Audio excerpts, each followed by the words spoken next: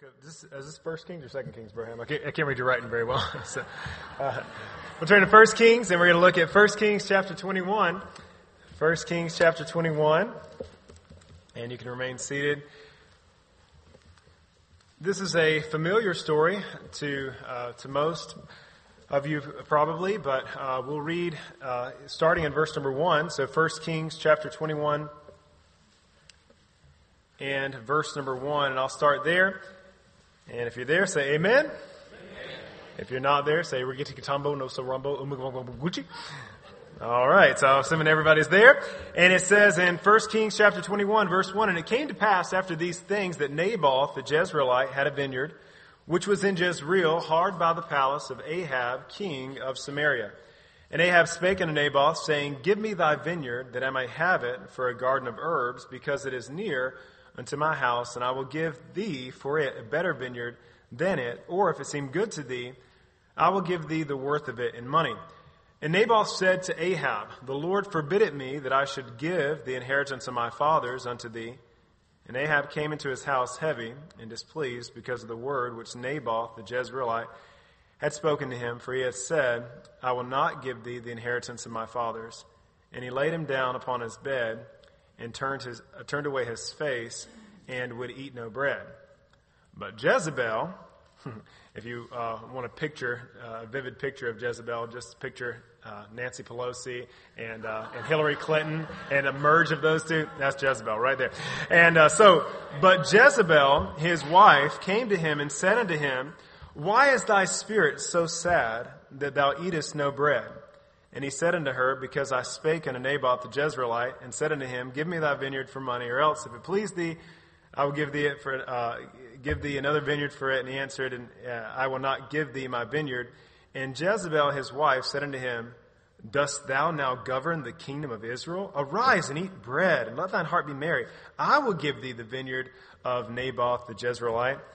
And she wrote letters in Ahab's name, and sealed them with a seal, and sent letters unto the elders, the nobles that were in the city, dwelling with Naboth. Jump down, if you would, in verse number 13. And there came in 2 men, children of Belial, and sat before him, and the men of Belial witnessed against him, even against Naboth, in the presence of the people, saying, Naboth did blaspheme God and the king. Obviously that was a lie.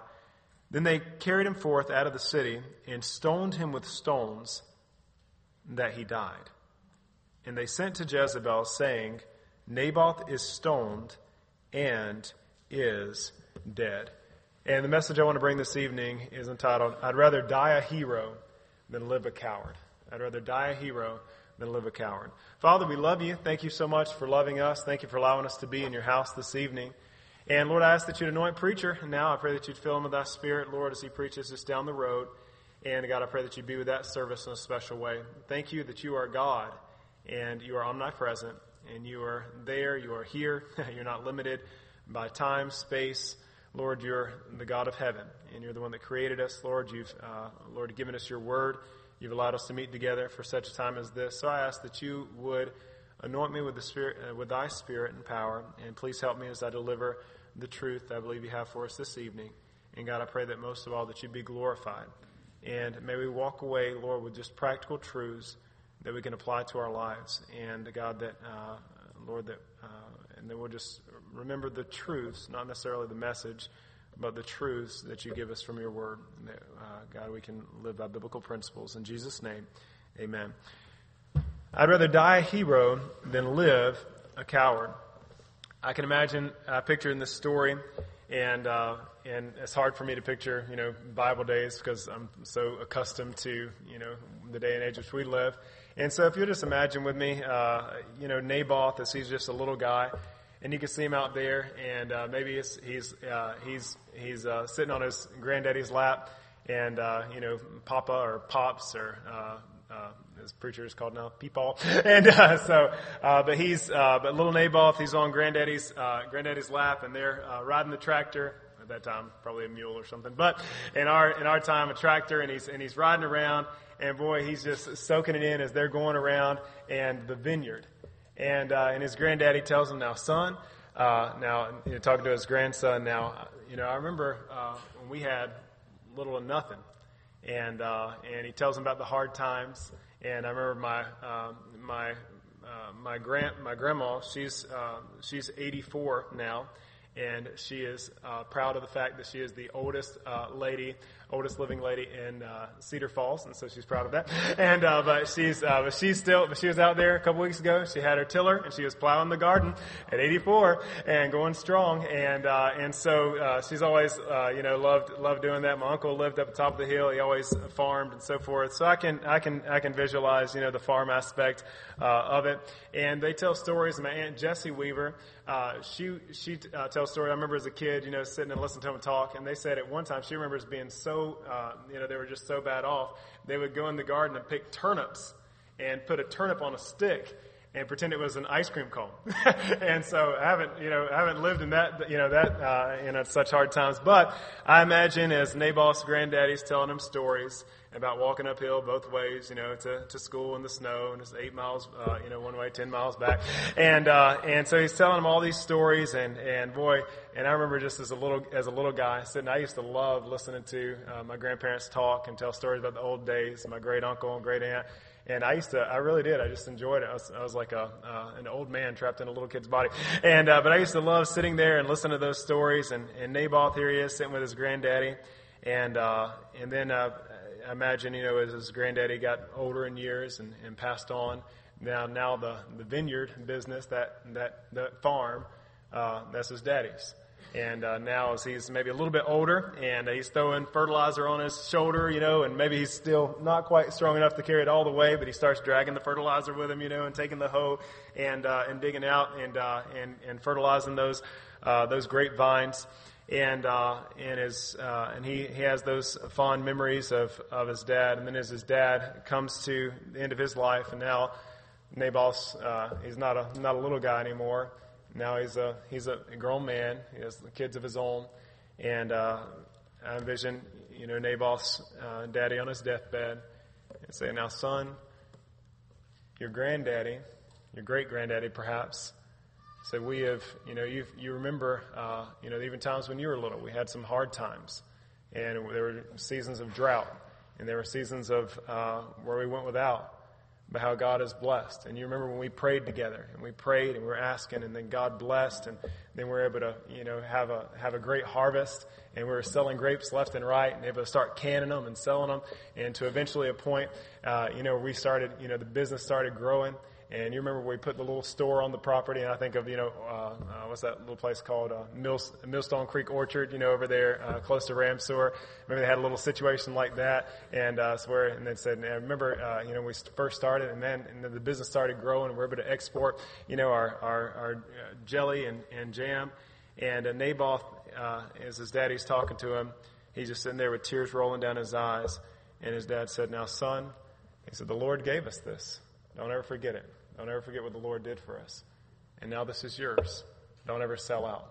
Don't ever give up what God has given us." And Naboth here, Ahab, is the king, and an extremely powerful, extremely wealthy man, comes to him and offers to buy the vineyard in verse number 2. In verse number 3, if you look again in 1 Kings 21, "And Naboth said to Ahab, The Lord forbid it me that I should give the inheritance of my fathers unto thee. And Ahab came into his house heavy and displeased." Naboth would not be bought. He wasn't for sale. Ahab, on the other hand, was for sale. He lacked integrity. If you'll look, I just want you to see this. Look at verse number 25. So chapter 21, verse number 25. And all right, so you have the contrast here of a Naboth, a man of integrity. And though he wasn't a king, though he wasn't rich, he had character. He has substance. You look at a man, Ahab, who did not have that. He did not possess that. But Ahab was the king. He had the title, but he lacked integrity. Look at verse number 25 of chapter 21. And it says, "But there was none like unto Ahab." Listen to this. "Which did sell himself to work wickedness in the sight of the Lord, whom Jezebel his wife stirred up." And you look at the contrast of Naboth as opposed to Ahab. You look at a man of integrity versus a man who had no integrity. You look at a man who would not be bought, who wasn't for sale, and Ahab, on the other hand, was for sale. He lacked integrity. But today we need more Naboths, men and women of integrity. Naboth would rather die than compromise his integrity. He would rather die than sell out. There's some lessons here I believe the Lord has for all of us as we contrast Naboth's character with Ahab's. And I just want to make 3 or 4 statements this evening, and that the Lord spoke to my heart about as I was studying over this story here. And number one, I'd like to say this: I'd rather be content than covetous. I'd rather be content than covetous. Recognize right now what you have. Naboth, he was content with what he had. I mean, he said, this is what God has given me. This is what my granddaddy sacrificed. This is what my daddy sacrificed for. And God's given me something. And he embraced it. He said, I want what I have. And do you know that the word Jezreel means God sows? God sows. There is no place like the will of God. Think of Naboth sitting out there in his rocking chair on the front porch. And now what his granddaddy started with, just maybe an acre or two, man, that thing exploded, and maybe now they have hundreds of acres. And he looks out there, and he's got the little kids running around the yard, and they're playing out there, and he's sitting there on the one rocking chair, his wife's on the other. And man, he's just talking about the goodness of God and what God has given him and how God has blessed him. And as he sits on that rocking chair, no, he's not sitting on an ivory throne, but to him, in his mind, that's all the throne he needs. It's called contentment. Last week, I was just sitting and one morning I was just writing down some things I was thankful for, and I'm just thankful, the stage of life I'm in right now is just a sweet stage. And my little 6-year-old, she's missing both her front teeth. And so my little wild man, he is, Cole, he is, everything he does, he's passionate about. Like when he drinks a bottle of water, and he's passionate about, that's just who he is. So when I walk through the door of my house, he runs up, grabs my legs, gives me a tight hug. And, my little Kyle and just, and so all those little, the little gummy smile he has one tooth that's poking through. But yeah, I love the gummy smile stage when he smiles, just all gums. And now that one little tooth, so he can bite you. And, man, there's a message that preacher shares. It's one of the all-time greats. Vance Havner preached it. And it's entitled, I've Never Lost the Wonder. I've never lost the wonder. And in our life, what Satan wants to do? Satan wants us to get focused on the one thing we can't have, or the one thing that God says no to. He wants us to get our eyes off of everything good that we have and get focused on that one thing we can't have. Go back with me, if you would, to the Garden of Eden. Adam and Eve had everything. They could eat any fruit. If they wanted bananas, they could have bananas. They wanted oranges or nectarines. And, man, I'm thankful for summer, all the different fruits, coming in. And, watermelon. They could have whatever they wanted. There was one thing that they couldn't have. And Satan was so sly and so slick that he got Eve focused and her mind fixated on that one thing that she couldn't have. And she forsook everything that she could have for the one thing that was forbidden. Satan wants to do the same thing to us. Satan wants to get our eyes fixated on that one thing, the lust of the eyes. He wants to get our eyes off of Christ, our eyes off of the Lord and the things of God, and he wants us to get focused on that which we can't have. Naboth was a man who was content. Ahab was covetous. J. Vernon McGee said he stood on the hill of Samaria where Ahab and Jezebel's palace was. He said that you could see Jerusalem to the south. You could see the valley of Esdraelon and the Sea of Galilee to the north. You could see the Jordan River on the east and the Mediterranean Sea on the west. He said it's breathtaking. And as you stood there, you could just see everything that Ahab had. But Ahab had a palace, and he was miserable. I remember as I was a teenager, and I remember I heard about an actor, and this actor attempted suicide. But this actor was a multimillionaire. He was, if I said his name, everybody instantly would recognize the notoriety of the name. But I remember hearing that. And the same day as a teenager, I read in my Bible where it said in Acts 5, in verses 40 through 41 there, it says how they, talks about the apostles, how they were beaten. And it said they rejoiced that they were counted worthy to suffer shame for his name. And even as a teenager, I thought, you know what? Here's somebody who has everything the world can offer. Riches, fame, everything. And then you have the apostles they're in prison, they're being beaten, and here they are rejoicing. And it just, I was just thinking, you know, and I guess that's, you know, kind of when it dawned on me, you know, I'd rather, you know, be poor and serve God than be rich without him. I'd rather be sick and not have help but have God with me than to be healthy without God. And God and Satan is so deceitful, and he wants us to think that, man, we're missing out on something. But may I remind us this evening, the Bible says, no good thing will he withhold from them that walk uprightly. And Jesus said this, he said, the thief cometh not but for to steal and to kill and destroy. I am come that you might have life and that you might have it more abundantly. And Naboth understood what he had. He said, God has given me something, and God has given something to my daddy, my granddaddy, and that inheritance is passed down to me, and I'm not relinquishing it, and I'm not going to give it up, and I'm going to be content with what I have. And I'm not going to be covetous. But Ahab was a man that was covetous. The Bible says in Hebrews 13:5, let your conversation be without covetousness, and be content with such things as ye have. For he has said, I will never leave thee nor forsake thee. Brother Larry Brown says it this way. He said, live fat, die skinny. He said, I'm all in for Jesus. And I'd rather have Christ. I'd rather be dirt poor and have the Lord and know that God's walking with me. I'd rather be like a Joseph in prison and the Bible said God was with him. I'd rather be like a David running for my life in a cave knowing that God is with me than to be somewhere safe in a place of security without God. And Naboth understood that concept, and he said, the Lord forbid it that I should sell this, my vineyard, the inheritance my fathers had given me. 1 Timothy 6:6 says, but godliness with contentment is great gain. You know, sometimes less is more. And, you know, I know I'm an American, you know, and I don't know what it's like. You know, I just talked to Leslie. She said you just came back from Thailand. I don't know. I've only been out of the country one time, and that was not a place of poverty. And so we went to the Turks and Caicos. So I don't know what it is to be impoverished, so to speak. Just personally, I really don't. But I do know this. I do know that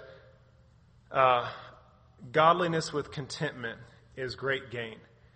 And I'd rather, if I was forced to live on a little bit less and serve God, I'd much rather do that than have great abundance and be away from the Lord. Proverbs 12:26 says, the righteous is more excellent than his neighbor, but the way of the wicked seduceth them. And so the righteous is more excellent, but just like Satan always does, he tries to seduce the righteous. And he tries to seduce him from the paths of right. But I want to say to us, and my charge to us this evening is we need to recognize what we have.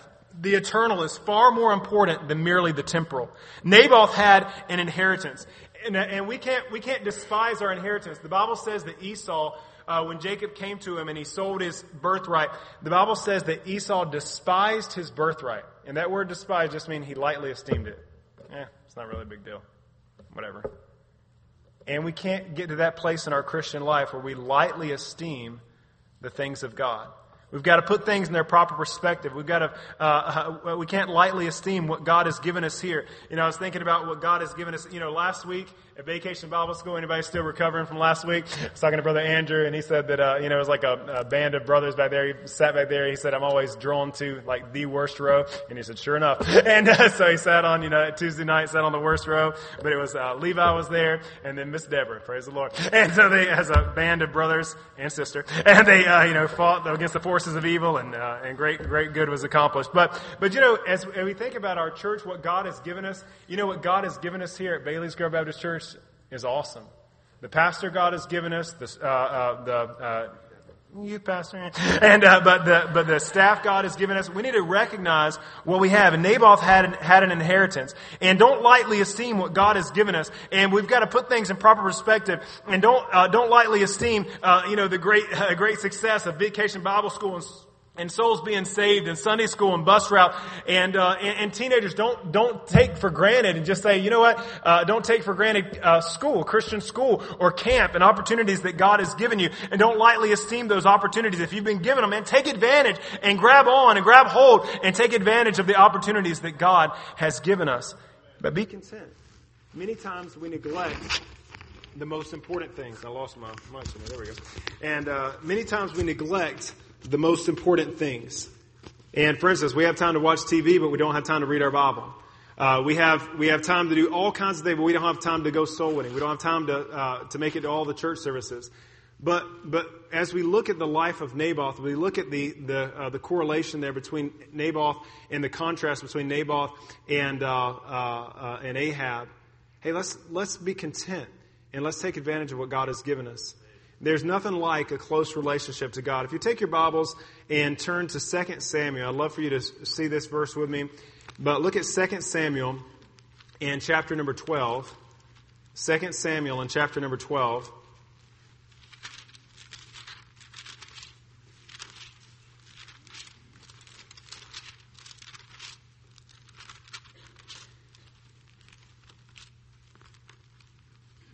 And we're talking about contentment as opposed to covetousness. Now, David's my favorite Bible character in all of Scripture, but there was a period of David's life where he became covetous instead of content. And if you look at chapter 12 and look at verse number 1, it says, "And the Lord sent Nathan unto David, and he came unto him and said unto him, There were 2 men in one city, the one rich and the other poor. The rich man had exceeding many flocks and herds, but the poor man had nothing, save one little ewe lamb, which he had brought and nourished up, and it grew up together with him and with his children, and did eat of his own meat, and drank of his own cup, and lay in his bosom, and was unto him as a daughter. And there came a traveler unto the rich man, and he spared to take of his own flock and the rest of his own herd, to dress for the wayfaring man that was come unto him, but took the poor man's lamb, and dressed it for the man that was come to him. And David's anger was greatly kindled against the man. And he said to Nathan, As the Lord liveth, the man that hath done this thing shall surely die. Now, here you can see the frustration and irritation in David. But there's nowhere in Scripture that, a man's to die for taking another man's lamb. This was an aberration in David's life because he was guilty of something. And all of a sudden now this is festering up. And so he's trying to be extra righteous, so to speak, to cover up his own sin. And so here we find him getting frustrated and angry. And verse number 6, And he shall restore the lamb fourfold because he did this thing, and because he had no pity. And Nathan said to David, Thou art the man. Thus saith the Lord God of Israel, I anointed thee king over Israel, and I delivered thee out of the hand of Saul. And I gave thee thy master's house and thy master's wife into thy bosom, and gave thee the house of Israel of Judah. And pay close attention as we read the next phrase here. And if that had been too little, I would moreover have given unto thee such and such things. God said, David, I gave you everything. He said, we walked in close fellowship. He said, even when you were running for your life, he said, I was your refuge. I kept you safe. And you'd be on one side of the mountain. I'd put Saul was on one side of the mountain. I'd put you on the other side. He said, then as time, I told you were going to be king, and then I anointed you king of Israel, and I gave you the palace. I gave you the throne. He said, I gave you everything, anything your heart desired. He said, and if that would have been too little, David, all you would have had to do is ask me, and I would have given it to you. Talk about a blank check from God. And yet David, at this time in his life, because of covetousness, he wanted something that did not belong to him. He wanted something that was forbidden for him to have. And he messed up royally because of covetousness. And may I just remind us all this evening, man, God's blessed us richly. And we have an avenue of prayer that we can come directly to our Heavenly Father. And if we lack anything, if any of you lack wisdom, let him ask of God. If we lack anything, if you have not because he asked not, we can go to God directly in prayer. And yet Satan wants to convince us that we're missing out. And Satan wants to convince us that we're going to miss out on something in life. And may I remind, especially to the teenagers, may I remind you this: no good thing will God withhold from them that walk uprightly. And if you do God's will and if you serve God, God's going to put you exactly in the place that He wants you. And He's going to give you exactly what you need. And God's going to take care of you. And He's going to give you beyond the desires and the greatest imagination of your heart. God will provide all of that if you just sell out and say, God, I just want to serve you. And that's what David had. And yet he decided to be covetous. He failed to realize what he had. And may I say this: never sacrifice the eternal on the altar of the temporal. Satan wants to get your eyes off the blessing and blessings and focus on the forbidden, what you can't have. Hey, but just make up your mind this evening. You know what? I'm going to be thankful for my family. And I'm going to be thankful. Hey, wives, be thankful for your husband. And husbands, be thankful for your wives. And let's be thankful for our children. Hey, and son, be thankful for your daddy. And daughter, be thankful for your mama. And vice versa. And let's just be thankful and content with what God has given us, realizing God's the one that gave it to me. And no, it's not for sale. No, I'm not relinquishing it. No, I'm not giving it up. I'm going to be content with what God has given me. Let's quit our complaining and let's start praising. Let's stop our criticizing and let's start participating. Hey, I've got a goodly heritage, and the Bible says a good name is rather to be chosen. Hey, we've got the King James Bible. We've got a fundamental independent Baptist church. We've got the Holy Spirit dwelling inside of us. We've got the glorious gospel that we can go out and spread out. And all Ahab could see was the one thing he couldn't have. I want that vineyard. This is a grown man. This is the king of a nation. And he's so upset. He goes upstairs, not fasting for the power of God on his life. He goes upstairs and lays down with his face facing the wall because he's pouting. Because he can't have a vineyard.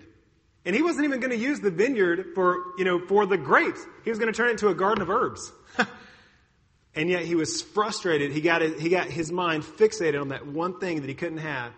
And that's all he could see. And let's set our heart and mind on that which we do have. Our wholesome relationships. The good things God has given us richly to enjoy. And the Bible says God's given us things richly to enjoy. So enjoy the good things. Enjoy what God has given us. You don't have to do something unwholesome. And that's a lie of Satan. The opportunities that are ours for the taking. But I'd rather be content than covetous. Number 2, I'd rather be productive than slothful. The Bible says, "The hand of the diligent maketh rich." As you picture Ahab, and as he sits there, he's inherited so much, his throne and so forth. But Ahab's a miserable man. Here he is going up and laying on his bed, pouting because he can't have. And I don't know Ahab personally, but when I think of Ahab, I envision him. You ever seen somebody that's just never really worked for anything? And they don't really appreciate, because they never had to work for it. That's what I envision Ahab. Naboth knew what it was to get up early. Naboth knew what it was to sweat. Naboth knew what it was to work hard and get up early and stay up late and give his sweat and blood and tears to something. But I'd rather be productive than slothful. Hey, make the most of what you've been given. Naboth's name means fruits. Fruits. He was a fruitful man. You know that what God's desire for every single one of us is? To be a fruitful Christian. God wants us to be fruitful. God wants us to be productive. And it's up to us to build on what we've been given. And if you've been entrusted with a Sunday school class, hey, embrace that and take ownership and shepherd those boys and girls and men and women if you're an adult teacher. If you've been given a bus route or a section on a bus route, take ownership and fill up that bus and bring boys and girls and families and tell them about the Savior and teach them the Word of God. And if you've been given an opportunity to teach or preach, but make the most out of what you've been given. And give your best to the work of the Lord. Naboth was fruitful. And the Bible says, to whom much is given, much shall also be required. We live in America. We live in a land of abundance. And you know that God wants us to get the gospel to the world. And God wants us to give, and it doesn't mean that if you're not bearing any fruit, it doesn't mean you're going to have to bear untold multitudes. But you know what increase is? Increase is, in your Christian life, in my Christian life, it's me doing more than I did yesterday. And I don't have to compare myself with Brother Hamilton, and I don't have to compare myself with Brother Schwartz or Brother Calvin. We're not comparing ourselves. But you know what? I want to be a better Christian than I was 6 months ago. I don't want the most spiritual years of my life to be when I was a teenager in the youth group. But God wants us to grow. And God wants us to produce fruit and to bear fruit. But give your best to the work of the Lord. There's a world to be reached. There's a next generation to be trained. And I was talking to Brother Greg Barnes, and we were it was out there after the skeet shoot, and we had used the batteries for the buses out using it for the skeet throwers, and we came back and I put them back in, and then somebody came and stole the batteries out of the buses. This was a little while back. And Brother Greg, he's like, Brother Sean, he's like, I just can't. He's like, I did, he's like, I wasn't always saved. He said, but I didn't mess with church property. and he said, you know why that is? I was thinking about that a little later, Brother Greg, because you grew up with the fear of God. But there's a generation that are growing up out of church, and they don't have the fear of God. There's a generation that just they have no respect for the house of God, the things of God. But you know what that means for me? That puts a greater desire and a greater burden. I want to reach. That's a greater incentive to go out and bring them in and teach them what's right. And I'd rather be productive than slothful. Third, I'd rather live by principle than by pressure. I'd rather live by principle than by pressure. And as you see, as we saw that a moment ago in 1 Kings in chapter 21 and verse number 25, how Ahab sold himself to work wickedness in the sight of the Lord. And Ahab was a man that he didn't have convictions, or he didn't stand by his convictions. He was a man that lived by pressure. But I'd rather live by principle than by pressure. And Brother Clint Cavaness wrote a book entitled How to Build Your Own Biblical Standards. And one of the things he wrote in there, scriptural principle is an observation of God's will as revealed in His Word. A conviction is a firm belief based upon a scriptural principle that I have engrafted that compels me to change how I live. You know what that means? That means when the Word of God gets a hold of you and it changes the way you live. And we're to be men and women of the Bible, and we're to follow. The Word of God is my final authority in all matters of faith and practice.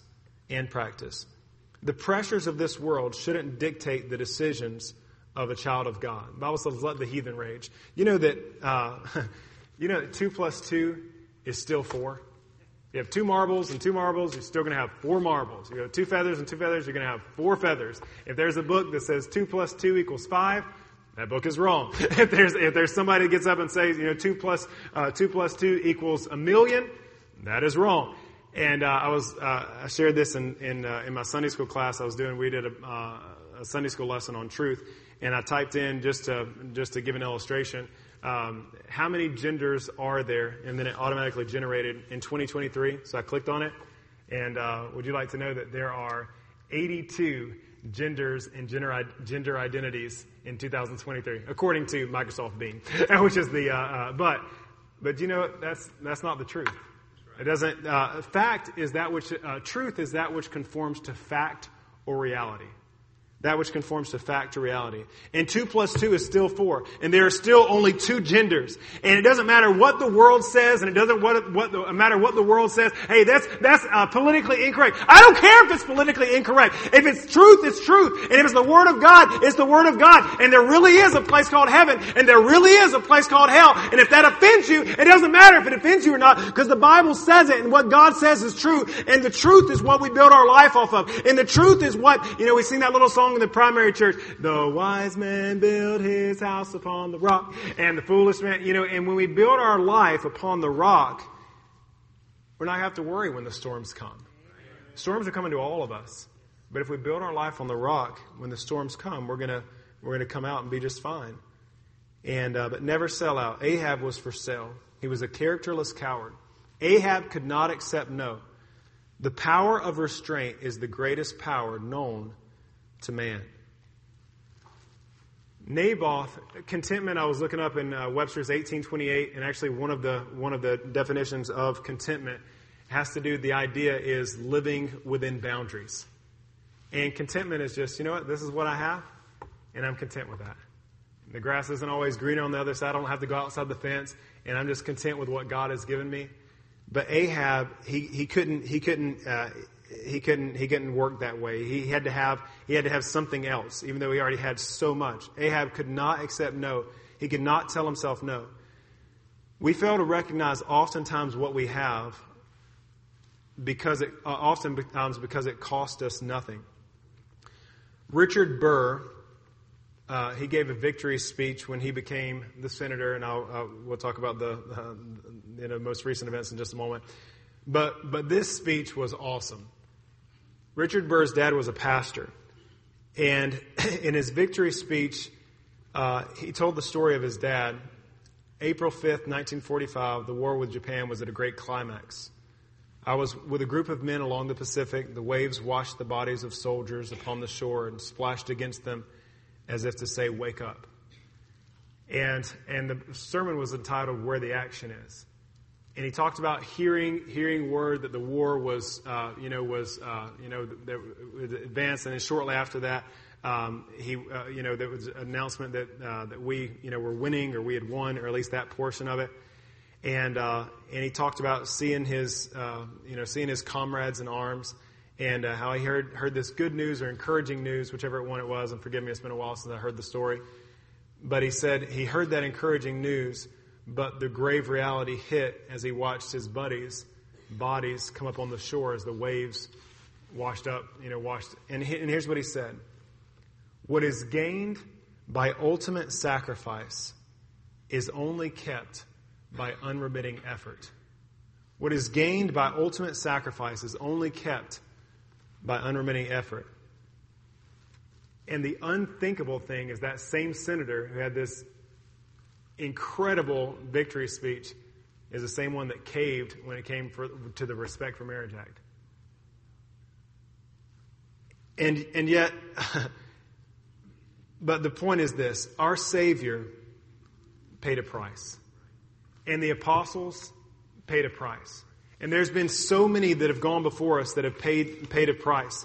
And even in the Baptist, independent Baptist movement, you read the biography of J. Frank Norris or Dr. John R. Rice, and even in our modern day. And I was talking to Mrs. Cox. She called me on the phone today, who is my teacher when I was in high school. And I was just thinking about all the people that have invested in my life and have paid a price. How in the world could I spit on the sacrifices that others have made for me to have such a rich inheritance? And Naboth said, "No, I'm not going to sell out." Who am I to sell out? Who are you to sell out? To spit on the sacrifices that they have made. I'd rather die a hero than live a coward. Naboth would be vindicated. And it would be later on when Jehu, who drove furiously. One time I was driving the bus. This was over 10 years ago. And I was driving the bus, and there was some kids sitting right behind me, and there was a sports car, and I can't remember, it was some type of like really cool like concept car or something that came up, and it was red, and the license plate said Jehu, and I was like, "Oh, look," and it was like went way over their head, and so the Bible said that Jehu drove furiously, but it was Jehu who, and I won't take time to go there this evening, but in 2 Kings chapter 9 you can go through and read, and where Jehu cleaned house. And he killed all the remnant of Ahab's seed. That's where he goes up there, and who's on the Lord's side? And he said, and then one of the eunuchs looked out, and he's like, "Throw her over!" And he threw Jezebel over, but Naboth would be vindicated. And the Bible says in Psalm 116:15, "Precious in the sight of the Lord is the death of his saints." And in closing, so Naboth did die that day. But I want you to think about this. The Bible says our life is even a vapor, right? What is life? Even a vapor. But imagine the reunion when Naboth opened his eyes in glory. And there was a Savior who was pleased. There was his daddy. And there was his granddaddy. My boy! Naboth. I'd rather die a hero than live a coward. Be content with what God has given you. Sometimes the devil sneaks in, doesn't he? Tries to get us fixed on, man, what if you had this job or this, or what if there was this? And that's not necessarily what we need. It's just, Lord, I want to follow your will. And if you want me to have a new job, I'd be happy to, if you want me to have, something else, but that's your decision, Lord. But be content with what God has given you. Be productive. Give God your best and live by biblical principles and never sell out. Father, we love you. Thank you so much, Lord, for your word. And God, thank you for the truth.